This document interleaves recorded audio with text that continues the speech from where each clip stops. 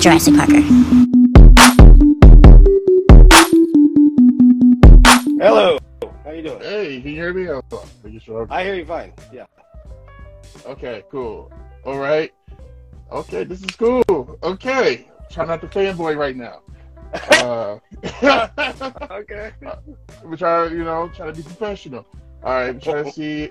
I sent the message to DJ, so hopefully he gets in time to join in to all the festivities. We're fine with that.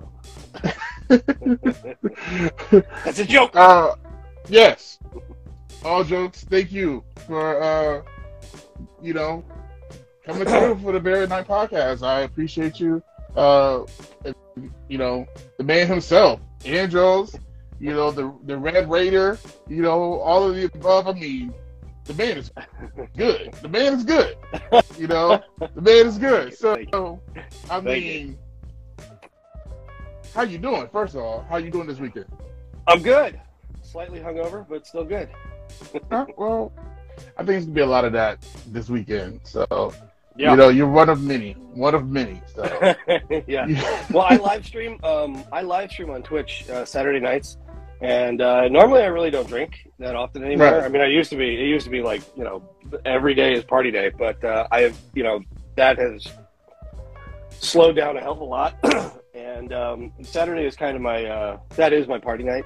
So right. I'll live stream on Twitch, and about halfway through, I'll just start putting them back. And it was business as usual. DJ says he didn't see his invite. All right. Well, tell him to log. Okay, I think you gotta tell him to join into the. I think you have to. Actually, you know what? I think he has to get into it. So right. Like join the. And then I can send in. Oh, there it is. All right. Here? Cool. Yep. I just sent it to the accepted. All right. Here we go.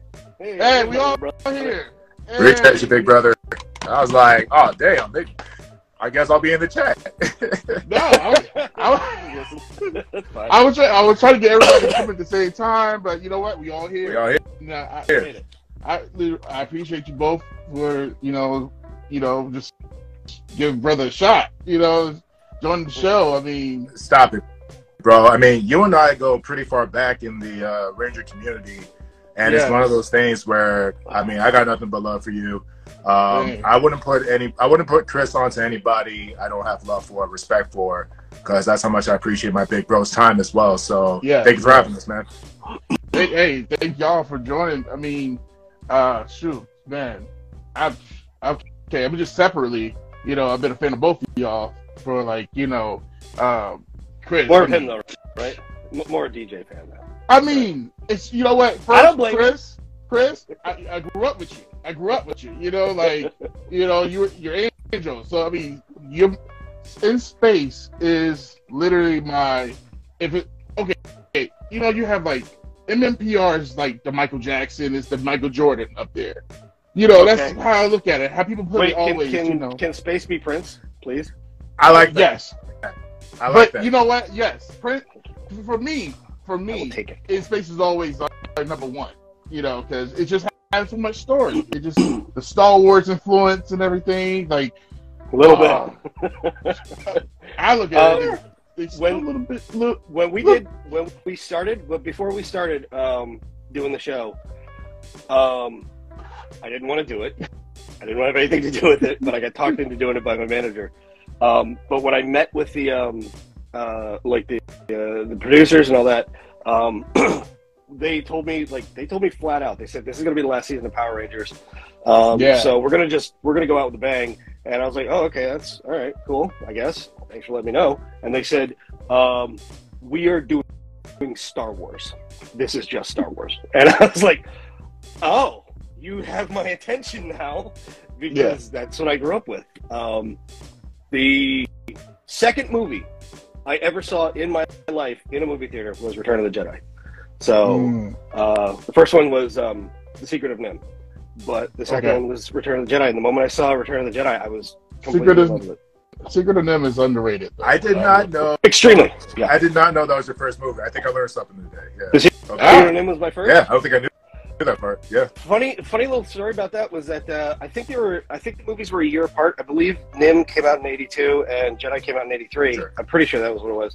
Sure. And I think so. In '82, I was 4, and my mom had to take me out of the theater because it got too scary for me. Because, and I know what part it was too, because there's a part in NIMH where Mrs. Brisby is going to meet the rats, and she comes across Brutus, who is the guard, and he doesn't say a word, but he's just this big scary guard, and he's just like viciously trying to murder the hell out of her, and she's running like crazy all over the place, and my mom had to take me out because that was too much for me. And then the next year I saw Star Wars, and I went and saw that with my cousins, and they said that the whole time I was like, right. Like, just jaw on the floor, eyes as big as dinner plates, because to me it was real. Everything was real. Chewbacca, he's real. Ewoks are real. Jabba the Hutt is real. These are not like, suits or animatronics. This is real, and I'm just like, wow. It took you somewhere else that you've never been before, literally. So I've been there. Was that the face you made the whole time, bro? Just that's amazing. That's amazing. That's what my cousin said. They looked over at me, and I was like 5, and they were like looking at me, and like they were about like 10 or so years older than me, but they looked over at me, and they said I was just like gone. My brain had melted, and I was so in love with what I was seeing. So yeah. Yeah. That's dope. I like that. Nope.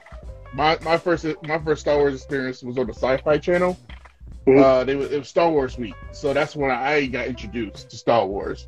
And then I fell in love with it ever since. So, so I feel you. And like I said, I saw the moments in space where I was like, this kind of reminds me a little bit of like the entire plot. And Andros. I'm like, hold on, but overall, Jurassic Man. I'm with you where I was a fan watching In Space first, right? And it was real early on where they name dropped Dagobah system, and I was like, they don't care. No, they're just doing it. I see that was a scene. It's all connected. Yoda exists. That was a scene, and it was spelled in the script the way that Luke just spelled it. It wasn't like, oh well, we just kind of like took the word and like changed it up so we can't technically say this. No, it was the exact same spelling. It was Dagobah.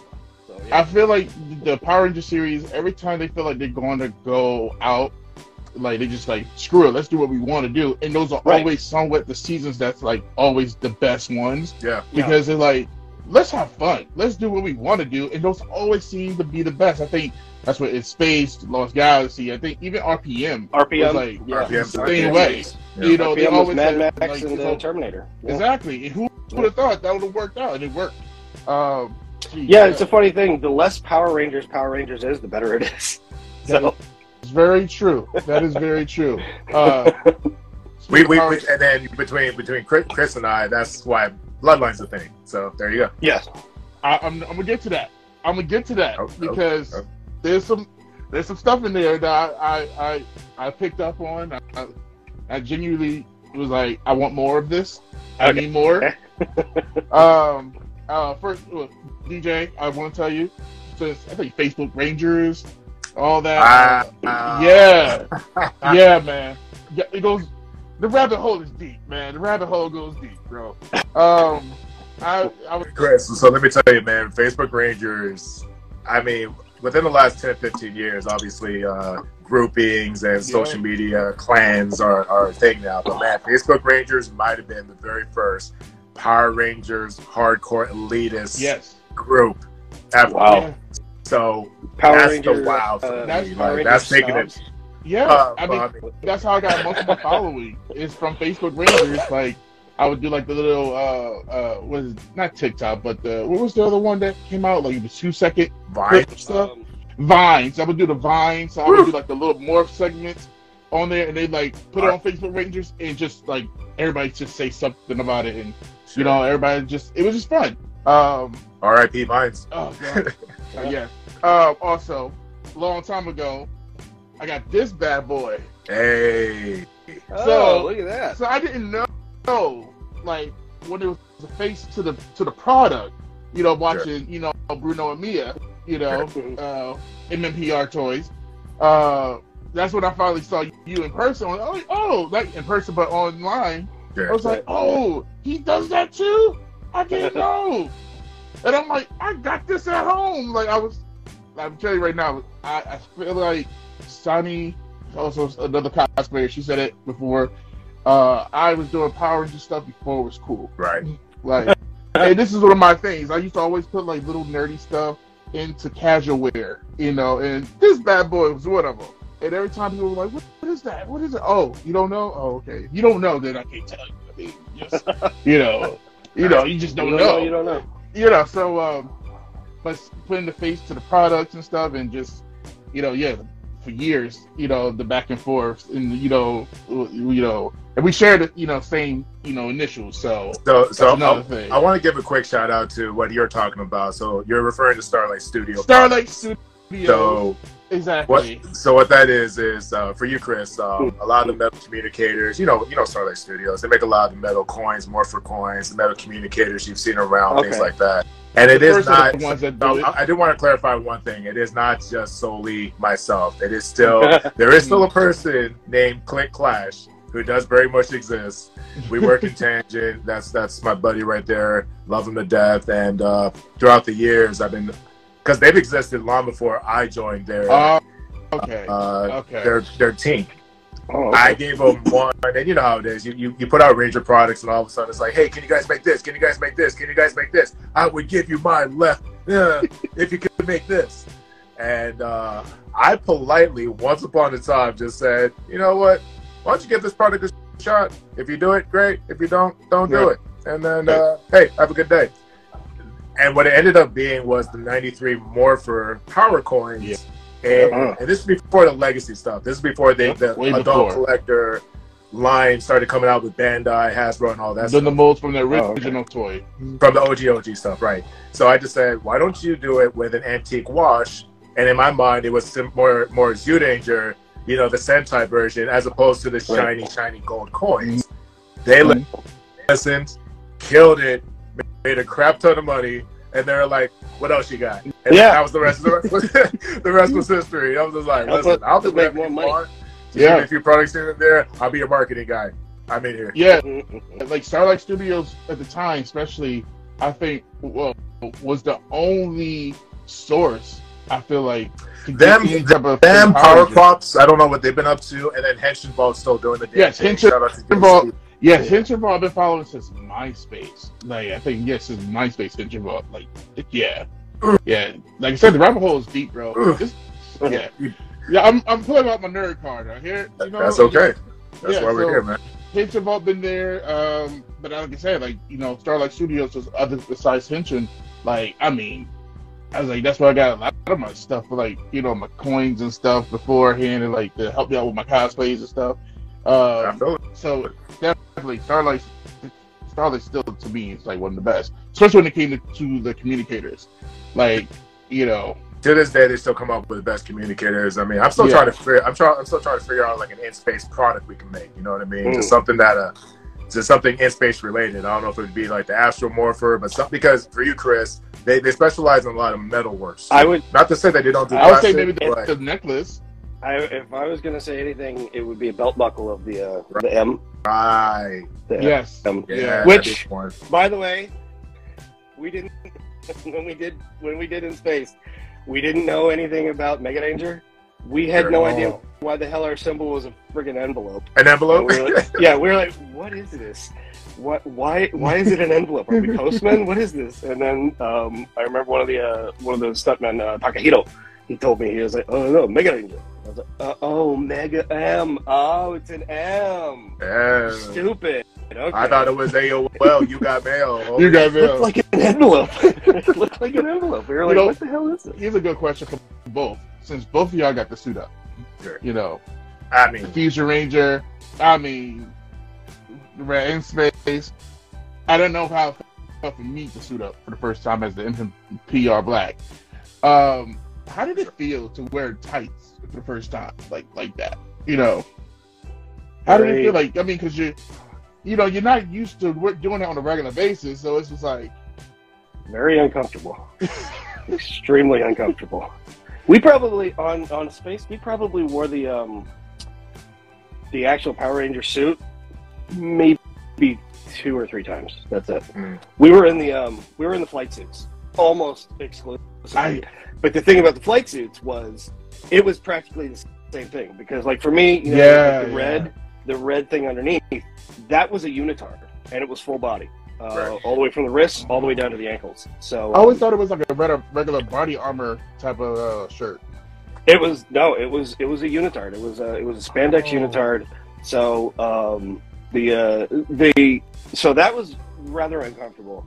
The jackets that they gave us were too small. So like moving your arms around and whatnot, it felt like we were all gonna rip these up. Like even Patty and Tracy, they're not really big or muscular or anything like that, but even them, they're like saying the same thing. Like, if I move too much, I feel like I'm gonna rip the damn sleeves off this thing. And then the boots.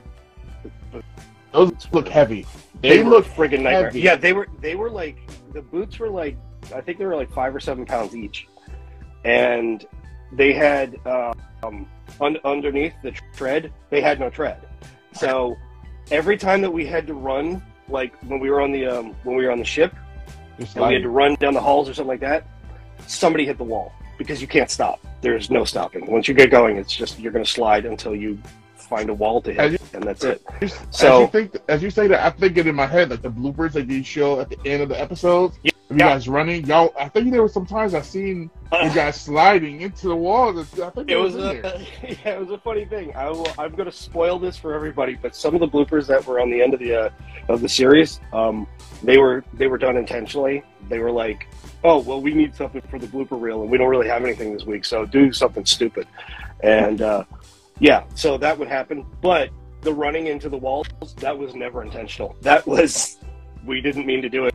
And the directors and the producers were always like, stop doing that. And it's like, you wear the goddamn boots then, okay? You wear them. See what it's like. The stuntmen complained about the boots. And that's when you know there's something wrong with the boots. Yeah. The stuntmen, our stuntmen, we had the greatest stunt team in the world. They were second literally to none. They were better than Jackie Chan's guys. And they complained about the boots. They were like, they were too heavy, they were too uncomfortable, and you cannot stop with these things. And we're like, thank you. I mean, they look cool. They look good for the outfit. Yeah, they look. They look pretty cool. Yeah, I would say In Space had probably some of the best civilian wear out of all the seasons. Like, I love those uniforms. I mean, don't get me wrong. Comfort aside, I mean, they were pretty great looking, like sleek uniforms. That might have been when that started doing the whole consistent civilian, like when you're not to say that you guys didn't have any like civvies or earth wear from time to time, but like those days in terms of consistent civilian wear from then, even like Lost Galaxy, even though they were civilians, they had consistent civilian wear. Lightspeed, same thing. Wild Force, same thing. From then on out, I think you guys kind of set the tempo for, hey, this is the main uniform when you're outside of your Rangers. Yeah, I would never forget as a kid in elementary school, like we used to get Fox Kids magazines all the time. Yeah, every month. And that first visual, because it's not like the internet. You literally have to wait till you get something in like visual, like in a magazine or whatever. And the first visual of seeing you guys on the cover with the suits and everything, it was like, what is this? What is going on? We're not used to this, but it looks cool. But it's a spaceship? What is going on? And I'm a lover of spaceships, so it's like, okay, this is kind of cool. You know what space was getting there. You know, Space was going to be a vibe when, like, all their promo shots, not a single one of them were smiling. They're like, oh, it's a new serious Power Rangers. Oh, my goodness. Really quick, I want to give a quick shout out to a few people. The chat is going really, really quick, but there's a few of them saying hi. Shout out to ATO Worldwide. Shout out to ATO Worldwide. Shout out to Yoshi. Shout out to a few others I've seen. But did you want me to answer the spandex question? I mean, I don't know. Yeah, man. I don't know, because, dude, you had to wear them, too, right? I mean, did you wear them, or was it... I will say this, before any of that was even like in the equation, I turned to Chris and I'm like, bro, I can't be in Space Red. Like that, I can't. You're that guy. I'll do it if we can change it. Like, we need to change it because there's only one Andros. Right. You think about In Space Red, it's Andros. So he gave me his. I saw Alley Cat. Alley just bye. Alley just like, you know. So the biggest, and all kidding aside, as much as I bullshit with my big brother here, one of the biggest blessings or one of the biggest like honors was him giving me the blessing to be affiliated with that color and that Ranger in any way, shape, or form. You know what I'm saying? I was pushing for him to be pink, but he decided red at the last moment. Right, because it was all right for sure. No, what happened was I forgot to wash the red, so it didn't become pink. So it was like, crap, you're right. But no, I'll tell you this right now, like, compared to like young Chris, I've never been slender ever in my life, right? Right. So me wearing spandex is almost like, cool, I'm just gonna fast for about 2 weeks, suck my breath in, and then hope that we got the take. And just a few times I've worn it, right? Just a few times. Like it's people think it's easy because it's like spandex, boots, and a helmet. Right. There's a lot of layers to these things. Like you have to wear a compression thing, the gloves, the boots, the belt, the helmet you can't breathe in. It gets a lot. That's all I'm gonna say about it. You know, when it was during the lockdown and everything that we had to, people are like complaining about masks and everything. And I would talk to my friends who are other Power Ranger cosplayers, and they're like, they know nothing about anything about how this really, really is. You've never been in the helmet before. They got to be walking around for like a few hours and, barely can breathe. And, you got to learn a whole different method of breathing just to be in a helmet, We did an episode. I don't remember which one it was, but we did an episode where we basically filmed for about, I think it was like 3 to 5 days in Death Valley, and it was on average 135 to 140 something degrees every day, and it was bad enough that I think 2 or 3 of us, the actual Ranger actors, passed out. I didn't pass out, and I know Roger didn't, but I don't know who else did, but 2 of them passed out. But on top of that, one of our stuntmen, Takaharu had to wear one of the monster suits.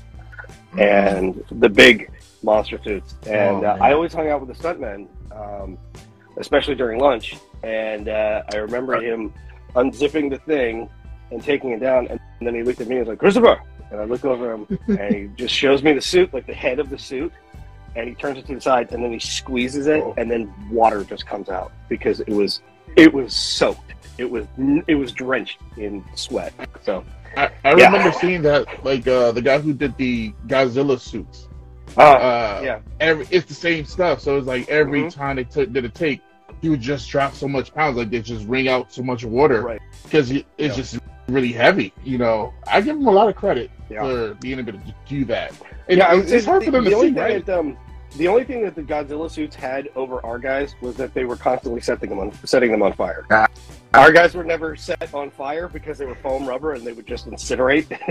But the Godzilla suits were, they were set on fire quite a bit. That's the only thing that they had over our guys. But also, for the record, I think Chris was doing a little bit more than just hanging out with the stunt guys and got in trouble. Well, I mean, maybe. We're gonna talk about it? That's no. Sure. I mean, we can talk about it. We can, know. That's a Chris story. All right, when I first got onto the show, the producers told me flat out. They said, "So your character is." They didn't use the word, but they basically alluded to your character is an asshole, and he doesn't want to have anything to do with the other Ranger kids. So you're perfect. Oh, okay. So perfect for the role, yes. Yeah. So they were like, so Andros doesn't want to have anything to do with, Cassie, Ashley, Carlos, TJ. So what we would like you to do is don't hang out with them, the actors. And I was like, quoi? What does that mean? And they're like, yeah, it would be better for your character if you don't really hang out with them or anything like that. And I thought, that is the most bizarre thing I've ever heard a producer asking an actor to do. I had moved to California from Florida. Nobody out in the state. There's no friends, no family, or anything like that. And they're telling me these 4 people that you're supposed to be best friends with don't have anything to do with them because it'll be better for your character. There's a reason I'm telling you this. So since I couldn't hang out with them, and they didn't know it, by the way, the actors didn't know it. Roger only found that out like a couple of years ago, and he was like, "Yeah, dude, we all thought you were an asshole because like you didn't want to have anything to do with us." I was like, "No, that was Jonathan, our executive producer. He told me like right before we started. He was like, do not hang out with them because it'll be better for your character." And I thought this is bullshit, but whatever. All right, whatever. So I can't hang out with them, so I hang out with the stuntmen. And I was working out with them like every other day, hanging out with them on weekends. We would go out and we would go party. We would go do karaoke, and we would get drunk as hell, and sing and drink and all that all night. So I started like bringing sake to set for lunch, and I would hide it in Arizona green tea bottles, and I would when it's lunchtime, I'd call the stuntman over. I'm like, Takahito, how's it? Come here. And they're here, have pour it in the cup or have something, and they're just like, oh, nani? So, Nani? Nani? So they were happy about that. And then one day I get a message, not directly from Koichi, but one of the stuntmen comes over and he's like, Koichi wants you to stop giving everybody sake because you're going to get everybody drunk and we can't afford that. And I was like, oh, yeah, okay. Well, when Koichi says stop doing it, you stop doing it. That's how that goes. So, nice. Yeah. I want to know, take it to Battle, Bloodline of the Grid. Yes. My favorite subject. Oh, also, really quick, I saw Josue in the chat. Shout out to Josue if you're still there. Josue is like our project supervisor or set supervisor, and he's like all the things, man. Oh, he did a ton of stuff on Bloodline with us. So. Dude, at first I think was watching one is just the effects for the show is great. Like it's right up there. Like you're watching like the regular episode of Power Rangers, probably a little better, honestly. I think with some of the recent stuff. The jokes is there, the action is there. I feel like there's like you got some of the stuff from Power Rangers that to bring that in there, but you also went beyond that. It brought more story to it, like the whole thing. I don't want to spoil it for anybody who haven't seen it yet, but just the Ecliptor stuff in there. Mm-hmm. I say let it be known. I think the more people that know it, the better at this point. Okay. We want it definitive. We're not worried about spoilers. Like, put it out there, okay. Yeah. Okay. We're not worried about spoilers. Ecliptor is made so much sense. The father of both Carone and Andros. Yes. Makes sense. Yep. It was never to me. It was never said on the show, but it was an underlying thing. It was never said, but it's like that makes so much sense. I thought that when I put that in there, I was like, I get it. Yeah, I get it right off the bat. It's just like the back and forth with Angels and Ecliptor, and then just how Ecliptor feels about Carone. Right. It's like it's all there. It's all there. Yeah. Like, when you watch the original series, like it's obvious that he is not her. With Ecliptor and Carone, he is not her stooge. He is not her general. He is very clearly her father, a guardian. And it's so beyond that. It's so clearly evident. And then when you watch the show between like his interactions with Andros, truth be told, he does not give a shit about any of the other Power Rangers. Never mentions them. It's only Andros. It's only Andros. So it's like that. It makes sense because when you look at Ecliptor, how does a father treat each of his children? How does he treat his daughter? That's his princess. Right. I will protect her with my dying breath because that's my little girl. No matter what, even if she's basically a god, which she was. Right. She was essentially a god. I will protect her with my dying breath. And how does he treat his son? I am going to beat him senseless to make him as strong as me. Yeah. I won't. And he never killed him. Him, despite the fact that he had like 10 chances to do it. But he's like, no, get up, get stronger, get better. Right. And keep coming at me. So that's, it's stop so obvious. Stop being pathetic. Right. Being a little huge. You know, but I feel like they took. I feel like when they did that, like hearing you guys do that, and it reminded me of like they kind of did it that storyline, but actually went with it with the being the father son thing. I think it's Korak from Power Rangers Mystic Force. Okay, and sure. He would beat the Red Ranger up. It was like, wow, he's so obsessed with this, but yet he had this honor thing, and then you find out why and this whole thing. It was like he kind of reminded me of Ecliptor when I watched it. He kind of had that, you know, that kind of thing with him. But seeing what you guys did with it, and then also, you know, the little Ecliptor patch that you have there, which is really, really great right there, and it just adds more to it. Just the whole story beyond, it's just crazy. So the big plan is, as time goes on, we're seeing more of the transformation of Andros turning into his father. Right. You know what I mean? And there's a specific reason why it's primarily affecting Andros as opposed to Corone. You know what I mean? Right. And it was important to Chris because essentially this has been Chris's baby for a long time. I'm just honored to be able to be brought on later on. But one of the main emphasis was carry on the aspect of Power Rangers in space and the Star Wars-ness and the relationships. I think one of the biggest parts about in space is the relationships and the dynamics. The deep lore of him possibly having a previous team, Zane being in a coma, the long lost twin sister, all of it, even like the telekinesis, the telekinetic powers of the KO-35 kids, and all those things. So it was important for us to, and this is one thing Chris and I are adamant about, moving it forward, not lateral, not backwards. Moving it forward. And you had mentioned the special effects. I want to give a quick shout out to Mo over all the way in Jordan. And these kids are international. These are very talented artists at this point.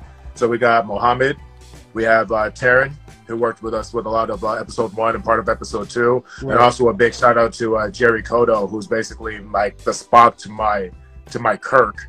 Like, he says things in the most monotone, driest tone ever, but you will listen to this kid. Wow. You'd have to check Jerry for a pulse to realize that he's not a robot, or if he's kidding or not. Like literally, we could be in the car and be like, "We're about to drive over the bridge now." We love you, Jerry. A 1,000,000%. We love you. We love you, but we would never know if we're ever in danger. That's all I got to say. It's just the same monotone the whole way. There's a sniper on the roof. And that'd be the last word you'd ever hear in a very calm voice. Well, shit, you should have. More, man, more. I was definitely like the second episode, like set the bar, like just the beginning of it with, you know, Andros and the Red Psycho Ranger. Hell yeah, man, I love that scene. That's a great scene. The effects of it, I was like, what are we doing? Like, mind you, I watched it on my phone, but when I actually got a chance to watch it on my TV, it just like, okay, they doing something. They're killing it right now. You guys, you know, with Nerdbot, it's just like y'all just, you know, doing things. Y'all doing the Lord's work, as Kevin Smith would say. Y'all doing the Lord's work right now. Just, you know. Okay, I'll take it. Because I mean, you know, as Kevin Smith, I'm having a Kevin Smith moment right now. Shout out to Kevin Smith. You know, Silent Bob, all that. But yeah, you guys are killing it with the story, and then you adding all the past Rangers from the other shows, you know, into it. And I gotta ask you, DJ, how many takes did it take for that slap? Oh, with Christina? With Christina? That was so hilarious. I had to play like 4 or 5 times because it just catches you off guard. One, I had to get over the fact that he was with Betty. Oh, okay, and then the slap is going on, and then poor Pickles. You know, poor Pickles. Poor Pickles. I want to tell you something real quick, just like because DJ can get into the whole slap thing, but I can tell you this, that it did take a little while because Jazz was on the set too, and he was in the back, and he would not shut the hell up. So. Oh no! Oh. Jazz was referring to as Beast Morpher Blue. So actually, so when we filmed with the Beast Mode for Kids, like I just thought Christina and Rory was gonna come. Next thing you know, it's like Christina, Rory, Jazz is here for no reason. Like it was like everyone who did like the signing that day, and they're just on set, and yeah. Wow. But it was a good day though. Honestly, it was also really exciting because that was the first time we got to establish the Red Raider ship, the Obsidian. You know what I mean? Yes, which is dope looking too, by the way. I was thinking that they need to make that a toy. Maybe make that as a toy. I need that. Yeah, so that concept was pretty early on in terms of like having the home base for the Red Raiders, having something like the Millennium Falcon, and it's gone through iterations as far as it'll be a Star Destroyer. I'm like, budget. It will not be a Star Destroyer. That was what I wanted right off the bat. Right off the bat, Star Destroyer. Like, how about we build our way up to a Star Destroyer? Yeah. As long as one day we get to Star Destroyer, I'm going to be very happy. Hey, listen. We'll have a production meeting. So, hey, I would love a Star Destroyer. I would love that to be in the cards. But no, it was fun though. No, to answer your question, we did a few takes, and the thing about the past Rangers, since you brought it up, is another. Because one thing I think that's great about Chris and I is we have like this whole George Lucas first episode 4 type of mentality where we balance. Right. It's not all the way this idea. It's not all the way this idea. We are each other's sounding board. We do find the middle. Right. And more importantly, we always make it make sense. Right. We don't just throw things just to throw things in. We don't, I mean, narratively speaking, we want to do well with the material. And every single person who's come back, they have the same concern, which is, I want it to do my character justice. You know what I mean? Right. So that's the major thing. So having the world building of, Grid Battle Force with, and that's the cool thing about Bloodline. You're seeing these crossovers that you just won't see in the mainstream TV show. No. I love the fact that we have that scene with Rory and Chris, Andros and essentially Devin. You know what I mean? And you would never get that opportunity in the main continuity, which is very much why I appreciate like Boom comic books as well. You know what I mean? So always pay respect to Chris's vision, but also the world building is one of the most exciting parts of not only just Star Wars but of Power Rangers. You know what I mean? Like it started off as what is Zane and Andros up to? Yeah. It was very much a Zane and Andros centric narrative, and it still is. I mean, there is still the driving force, which is the Red Raider and his the new adventures of Andros. But we want to evolve it. That was the biggest thing. Like he's evolving, so therefore the world is evolving, the universe is evolving. So like literally, everything's connected. Evolving. What was that? Quite literally, he's evolving. No, 100%, 100%. After a while, not even there no more. Yeah. But yeah. So, anyways, I'm rambling, but it's a real honor to be able to have these returning Rangers, and it's actually part of the reason why this next episode is super exciting for me. Now you're working on the new episode right now, or how? Yes. Okay, because I will be on standby waiting for this because I got to see more of what's gonna happen. Like the writing is really good to the point where you need to know. Like it's that episodic type of situation where you're like, what happens next? What happens next? Like it's that cliffhanger, which you don't get a lot of times. And for you guys also to be bringing back certain characters and they get to play out these characters a little bit better than they did, or even just embrace it more. Even, however they felt when they first did it, they get to do more now with that character. Yeah. And like we got the Always a Forever for the new, for Netflix and whatnot. They, I guess we always ask for certain Rangers to be back on certain things, and on these shows on the bigger platform. But for you guys to do it and not even own that, but yet killing it, and you've got these Rangers be able to show up and do their part, and kind of make people's dreams come true. Like, oh, I always wanted to see what this person would be like if they was next to this other person, or the interactions, the conversations, the whole nine. Like, you guys are doing that.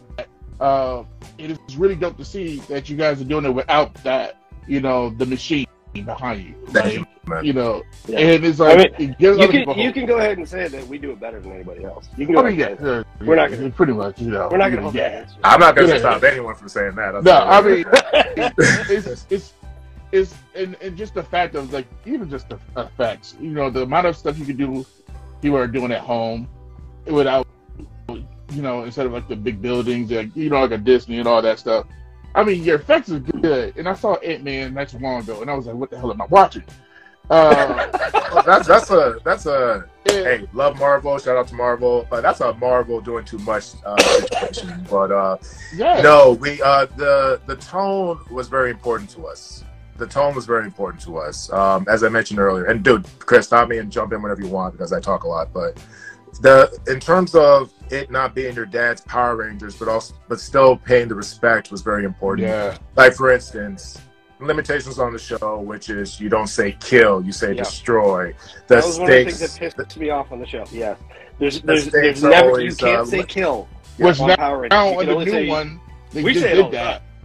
You guys did it better though. You were ahead of them. Oh, we said it. We said it first. Yeah, for sure. And then Once and Only did it. Once and Always did it as well. Once and Always, yes. Once and Always, yes. Right. Always clever. But y'all did it first. So the tone was very important. It not feeling cheesy was very important. You know what I mean? And just moving it forward was super essential. So, and what's really exciting is some of the smallest detail in the writing the fans have been paying attention to, like the exposition dump on the spaceship with Devin and Betty is super exciting because in the comments section, you're really seeing people talking about, oh man, the premiere, talking about Project Manicore. Oh, okay. Oh, the Crybots have grid energy. That's why they're so tough. Yes. They're really paying attention to the details. And don't get me wrong, for Chris and I, it's like, yeah, this is world building, and we hope people pay attention. But if sometimes people just tune in for the, hey, when does the spandex happen? Hey, when does the lightning happen? Hey, when does you know what I mean? But legitimately, just like you, D, people are paying attention to the details. They are noticing what we're incorporating, and that's super exciting. That Bloodline is creating its own world effects. Well, just everything, just the world building, power scaling. Right. The fact that Andros is a certain level of grid user at this point. You know what I mean? Just like Zane is a certain level of grid user. Just like TK is a special level of being a fusion ranger, which is why we incorporate the turbo key and the astral morpher. Things like that. People are paying attention to the power scaling of things, and we do try to keep it consistent, I think. I think we do try to keep it consistent in terms of, no one has a Superman complex, but there is a clear ranking in terms of, oh, this is the big fish, this is a smaller dog, oh, these are the Rottweilers and all this other stuff. So, yeah, I think even like when you say that, I even remember like the details of the sound, like the Crybots. Like I'm like, they got the little. I always look for the Easter eggs type of thing. I always look for those little subtle details, and I was impressed with just the little Crybots sound effect. I'm like, it's just like the show. They just did that. It was close. I deliberately tried to, because I coordinate with a lot of the posts and all that other stuff. Right. I had it so that it was close enough to be like, oh, I see what you guys were going for, without it being like, oh yeah, that was taken directly from the show. Right. It's an evolved version of the Crybots. Yeah. You guys killed it. I mean, just saying. Actually, if I may, small, if you don't mind, sorry, dude, I know I'm talking, but even like in episode 1, there was like a small detail where even Chris was like, I don't quite get it, but okay. It was when he shoots his lightning, and I had him put his hand against his face first, and then shoots it. Yeah. I mean, and I appreciate like the trust like my big brother gives me, but I did that for a very specific reason. That's how it clipped her. That's how it clipped her. His attack. Yeah. Truth be told, a lot of the suit actors exaggerated their physicality, a little bit, doing stuff like that. They're the special beam cannon, the Makanko Sopo, we're gonna do an extra. Yeah. But Clifton definitely consistently just boom, charge it up, and then let it go. I caught that as soon as I saw it, and it was like, because I saw the eye, it was like, what's going on? Like, I needed answers, and I'm like, he's doing the Clifton stuff. I cannot tell you how many times I've been asked, why do you look like Kano now? And I'm just like, shut up. Because clearly he's going to be in the next Mortal Kombat 1. Because clearly, Andros is part of Mortal Kombat. Like, at first, when I first so saw many damn times. When I first DLC, saw the outfit, DLC. When I first saw the outfit, I literally thought Jedi. When I first saw it before anything. We're going for Sith. My bad. Like, you tabooed it real quick. You're not going to hear the end of that real quick. Oh, no. Dark Lord. Well, Dark Lord. Dark Lord. I Andros just is saw Star Wars, and I was like, "What's going on?" Okay, something's cool is happening. Yeah. I don't know what's going on, but it's cool. I don't, it just gave me those vibes. Once again, like Star Wars, I'm like, I'm in for it. I don't know what's going on, but I'm all in. I'm all in. I had somebody at a panel. I can't remember which con it was, but I had somebody at a panel ask me a question. They said, "Do you think Andros would make a good Jedi?" And I said, "Absolutely not, because Andros is 100% about emotion. Andros is a Sith. He's all about emotion, whether it's angry or sad or morose or whatever. PTSD. He is." Yes, he's like, the whole season of In Space is him dealing with PTSD because literally everybody he knows is dead. Right. Or Zane, so he doesn't know where his sister is, but it's presumed like dead because he doesn't know. And he knows that Zane is alive, but he's essentially brain dead in the meat locker in the back of the ship. He's a meat he's a meat in the back of the ship. So he doesn't know. And as far as he knows, everybody from KO-35 is dead. This is and his whole team, aside from Zane, everybody else dead. So this is a character that is like his PTSD level is beyond the roof. So he is nothing but emotion. He would never be a Jedi. He would only be a Sith. So at least the outfit. At least. Or at least. Well, because a little bit of mix. There's a little mix of both in there. What do you think about the Boom Studio stuff? In the Andros character, what they did with it. You think they got the likeness right? The attitude. How do you feel? I think we do it better. 100%. We do it way better. I will go on the record and say I do appreciate what Boom has done. I'm the big advocate as far as saying I appreciate what Boom has done because some of the story expansions have There's been... Davey. What? Davey just said Andros is absolutely Sith. Oh, 100%. Shout out to Davey. So Davey in the chat does the voice of Ardeka for our Black Obsidian. And little nods like that, you know what I mean? Like I wanted an up-to-date association with the actual megaship, but also Deca. And Davey does a fantastic... Actually, Davey just does fantastic robots. It's the weirdest thing. He does a solid Alpha 5 too for no reason. And those are very different. That's good. That's real good. And one thing I do want to make it known is everybody part of this team who I can't give enough love to this team because they take the time, blood, sweat, and tears, and but everyone's had to work for their part. You know what I mean? And Davey's a good friend of ours, but it wasn't we'll just give it to you. One demonstration, and it was hi, so you're in. That was it. So big shout out. Shout out.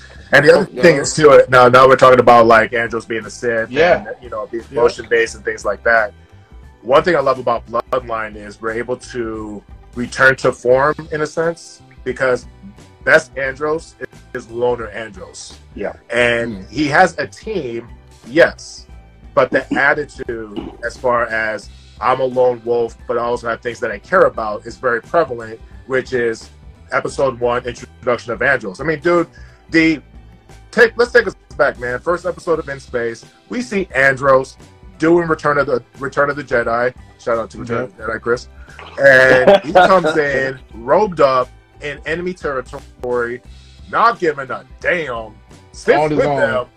Everybody's toasting up, and Andros man, F your toast. Yep. F your toast. I got priorities. Really, real. And then stand on the table and then F your dinner too, right? So that type of Andros with the Red Raiders, I love. You know what I mean? And what helps really cement that is who he has to bounce off of, which essentially is a Gohan type to his Piccolo, which soft spot for him. But also, he's DJ and my favorite Dragon Ball character, Piccolo. Yeah, very definitely. Both our favorite characters. So. I got a Piccolo figure in my Amazon basket, in my Amazon cart right now. As you should, yes. So with that said, having that dynamic as far as having that small sweet spot, but also I'm gonna train you to be the best, so don't let me down type of dynamic, and also one of his lieutenants, one of Psycho Red is Psycho Red. They're not friends. They're they're they're there. They're working together. And you're the one that's like giving him cautionary, like, why are we with this guy? Like, I don't like him. Why are we doing this? Why gotta be him? Like, I love that about your character. And you try to tell your master, like, your boss is like, hey, all of this is crazy, but we're doing this. What we doing? Is it just me? With this guy? No, it is just me. You don't care? Yeah. All right, well. And Andros is like, trust the process. Don't worry, you got this. Oh, don't and worry. I hate the process. I'm like, I don't. You guys greet each other with lightning. None of this is right. Like every time y'all do this is how y'all fight. Every time. Just and I'm like rolling my eyes, like, this isn't friendly fire. This is not what I want to. This is not normal. Yeah, I don't want to be in the same house with this dude. What is this? That's the uncle you warned me about. No, that's right. Now, how long? Like, just looking up the ship and everything. Like, how long did it take to build that set? Because I'm a sucker for like knowing the ins and outs of how like building things like that. Like, it looked good. It looked really good. Should we give away the industry secret? I will say this. No, I mean, it is what it is. I mean, in LA specifically, there's a good amount of pier spaces. Now, It's up to the individual productions to dress them up and dress them down and make it specific to its production itself, But and it's intended what it's supposed to be. But there's a lot of sound stages and a lot of sets that come at least with a base set. Okay. You know what I mean? So we did what we did to kind of make it specific to us, light it in a very specific way, shoot it in a very specific way where it creates an orientation for a ship design, and like, hey, this hallway is a little bit longer when you go through this one, and half the time you're going through the same door 5 times, but it looks longer. So no, we didn't completely we didn't build that set, but we did utilize a very, very cool soundstage. Yeah, it was still dope nonetheless. Also, so one of the questions to this was I had to ask Chris, how does it feel to be a action figure? How does that feel to be like especially back in the day, to go in like the store and Toys R Us and whatnot, and just like, oh, that's me. Like how did it take us to that feeling? Like, what is it like?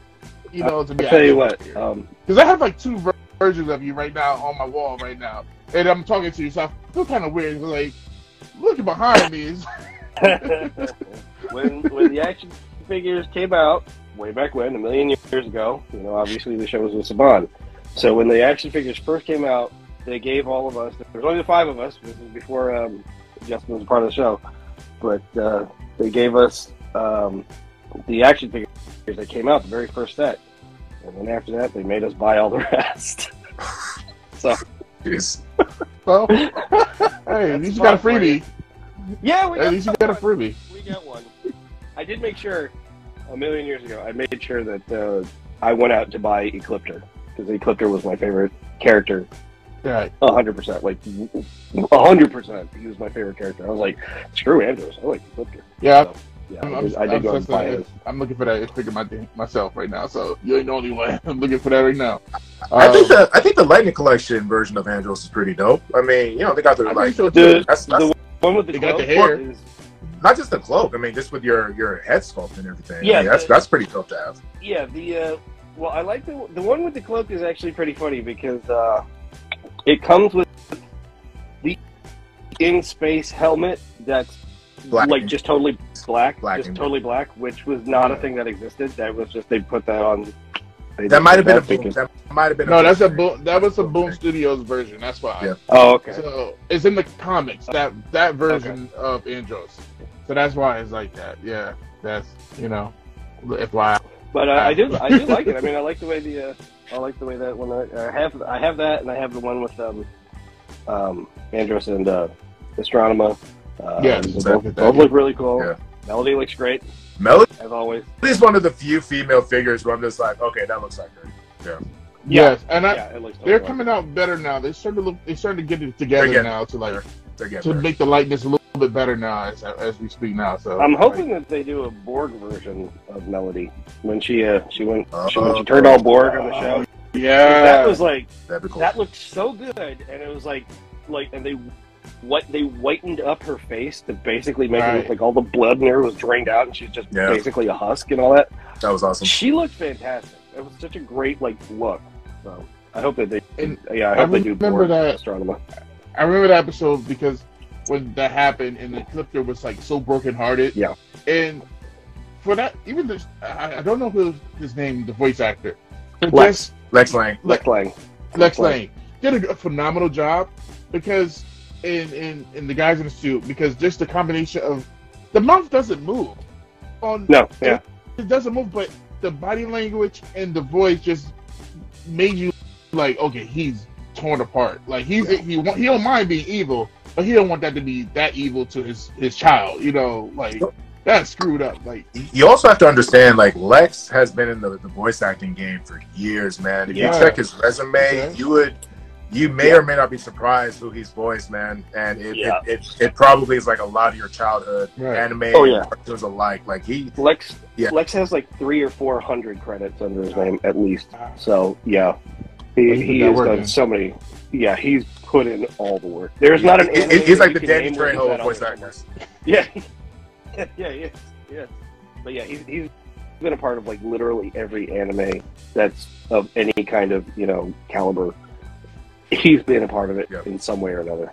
Yeah, that's dope. Yeah. Big shout out to Lex because it was very important to us to make sure that Ecliptor. He was Ecliptor. Yeah. So the voice that's what made it sweet too. Yeah. That's what made it sweet to hear his voice, and then I didn't know, was it like the voice in his head or like just like I don't know, like a Force Ghost separate thing he's talking to. What do you think? That's the question. What do you think it is? I felt like it was like, since it's part of him already, I think it was coming from that area. Like it was in his head. I don't know. It was cool. But let's just say Ecliptor, his essence is alive. Okay. I take that. I will take that. I take that. DJ, I would have to say the amount of work you've been doing on web series is ridiculous, bro. Like you're like just about everywhere, there's like anything that's like we're just about like all the like you're on Netflix right now and stuff. Like the amount of work you've been doing, especially with the Cowboy Bebop, was really dope. I gotta point that out. Cowboy Bebop was really dope. Shout out to King Vader. I was just about to say, how is by the way, Chris? I mean, again, I've talked to you about it, but like he wants to be in something, so we'll talk. But no, that dude, that's crazy. Dude is so talented for being at his age. Crazy amount of viewers, crazy amount of followers, and he's earned every single bit of that. So big shout out to King Vader. That's my little brother right there. Yeah, he's really good, and I'm happy for him. Like I remember seeing his stuff before, and just to see how far he's gone, and like, it just really shows how much you could what you could do at any level to get somewhere, and he's another one that's killing it. And to be so young as well too. So major kudos to him. And also, I said it a long time ago when I first saw you, and you already mentioned it, but the LL Cool J comparison, I thought about that. I'm like, oh, you look kind of like LL Cool J, and then to see that doing the NCIS stuff, I'm like, wait, my boy, oh, okay. Can I tell you something, man? I kind of get it, but like 14 years ago when I even started doing the NCIS LA body double stuff, man, I had long hair. There's nothing about me that was like LL Cool J-esque, you know what I'm saying? Like, for the record, no, I did not shave my head just to look like LL Cool J. But once I did, I was like, okay, if you put Vaseline over your eyes and cock your head this way and then blink really fast, sure. Right. Sure. Right. And if you're drunk enough, okay. I mean, it worked enough you look like him enough to be a body double. Yeah. Like, how long have you been doing that, bro? Like, literally. Somebody said, "Oh, shout out to Wayback. What's up, man?" He said, "Hello, cool DJ."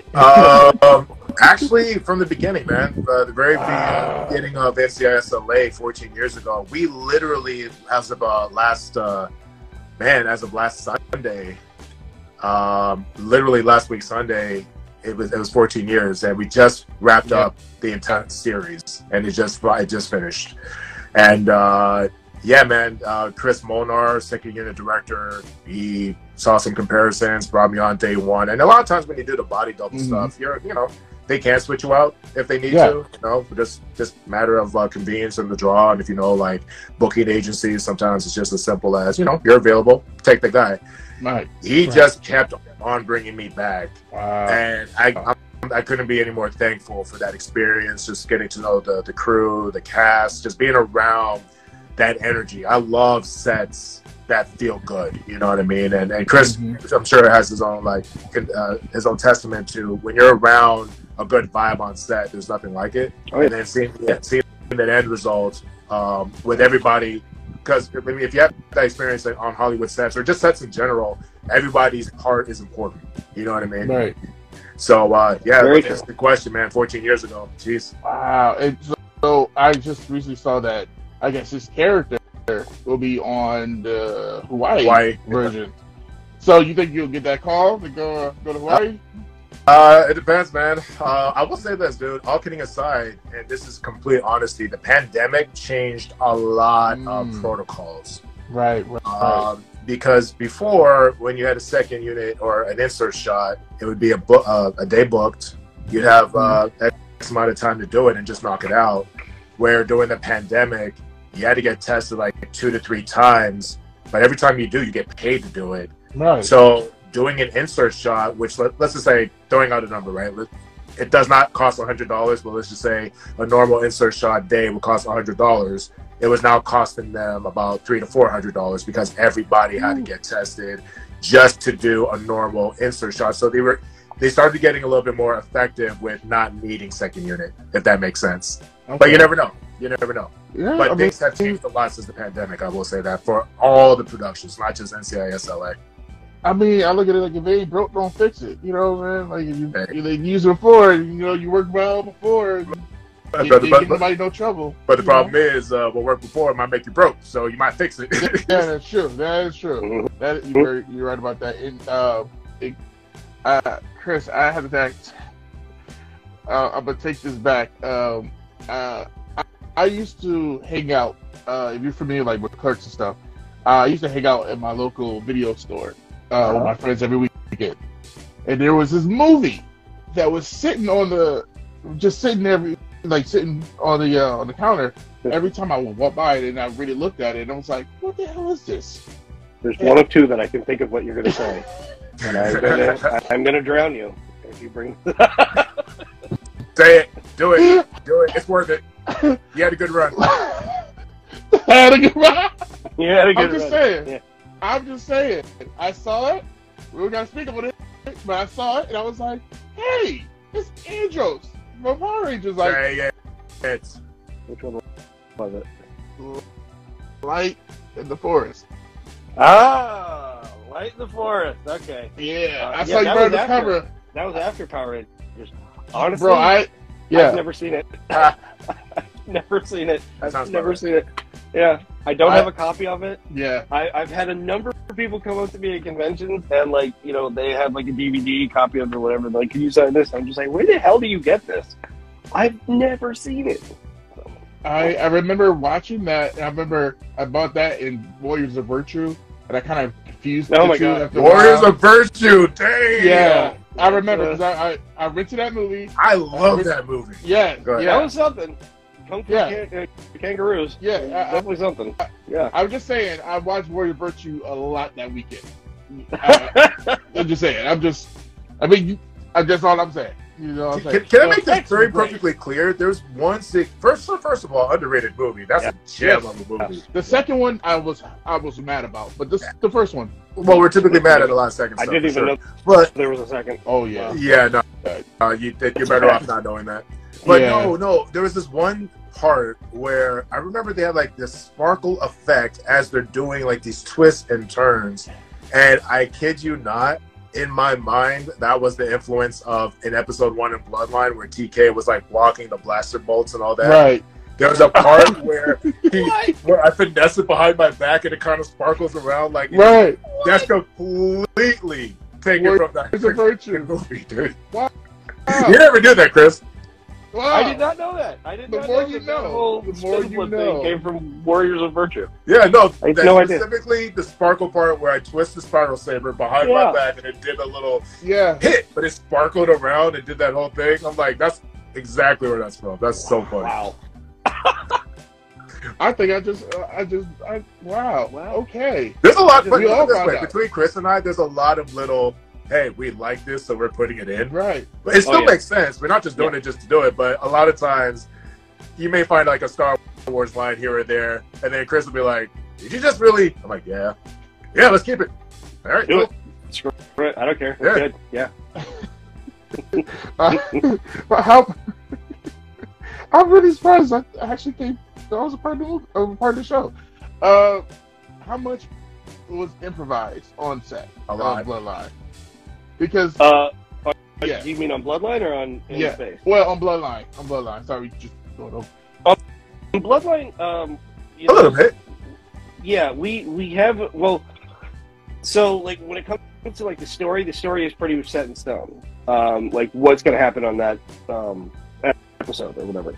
That's fairly set in stone. The dialogue, though, is like, you know, whoever is speaking will tell them, okay, if you don't think that this sounds natural for what your character would say the line, but like make it your own. Mm-hmm. But you know, definitely don't deviate. Like if the answer is supposed to be yes, don't say no, right? Because that would not help us.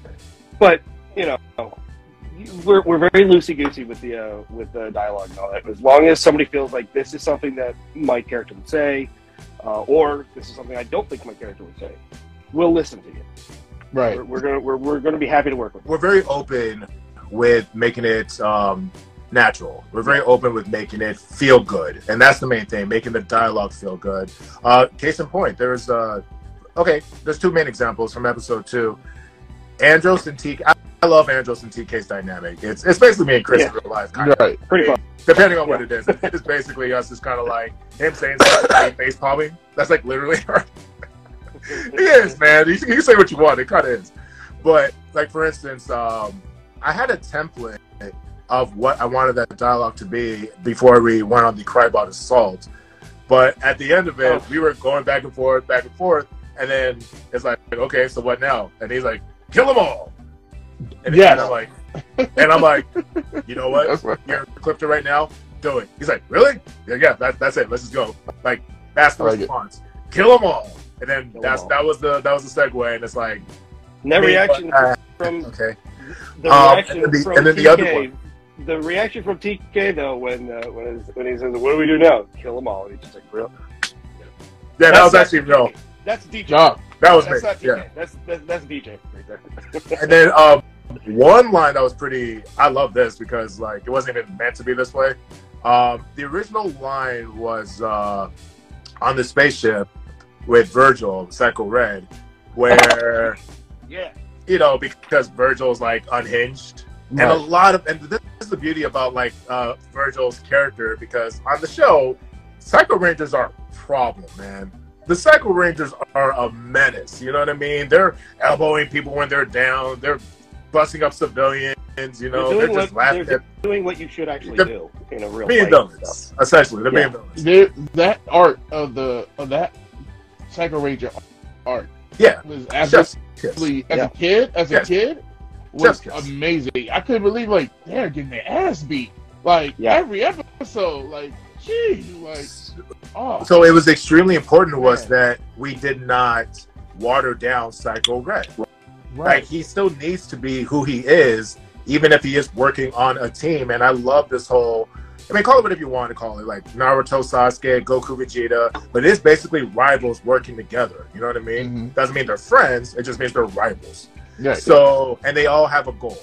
But there was a line where, Psycho Reg, and so much of that is Patrick adding to the character because Patrick. Shout out to him because he killed that. He eats scenery, bro. He was the original. God. He did play in the original, right? Patrick was the original. Like everyone's original. That's one. I was go back to what I was saying before was with like a show like this gives people a chance to actually get to do more with their characters than they got to do before.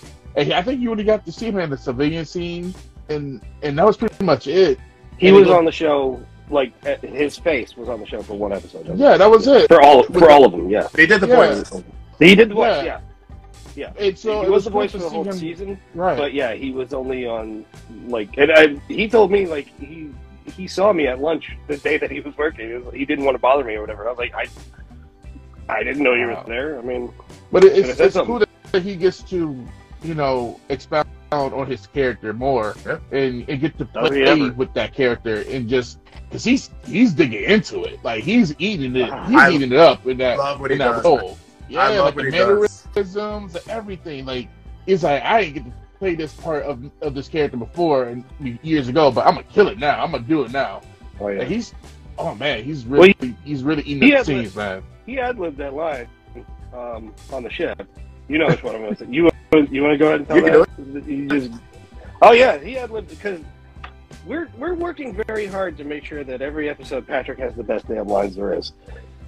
I don't know how that happens, but it just keeps happening. And so when we did the scene where the three of us, Patrick, DJ, and I are on the spaceship, and and TK says he's psycho or something like that, but he's like mouthing it to me. Yeah. And then you hear Patrick in the background go, "No shit."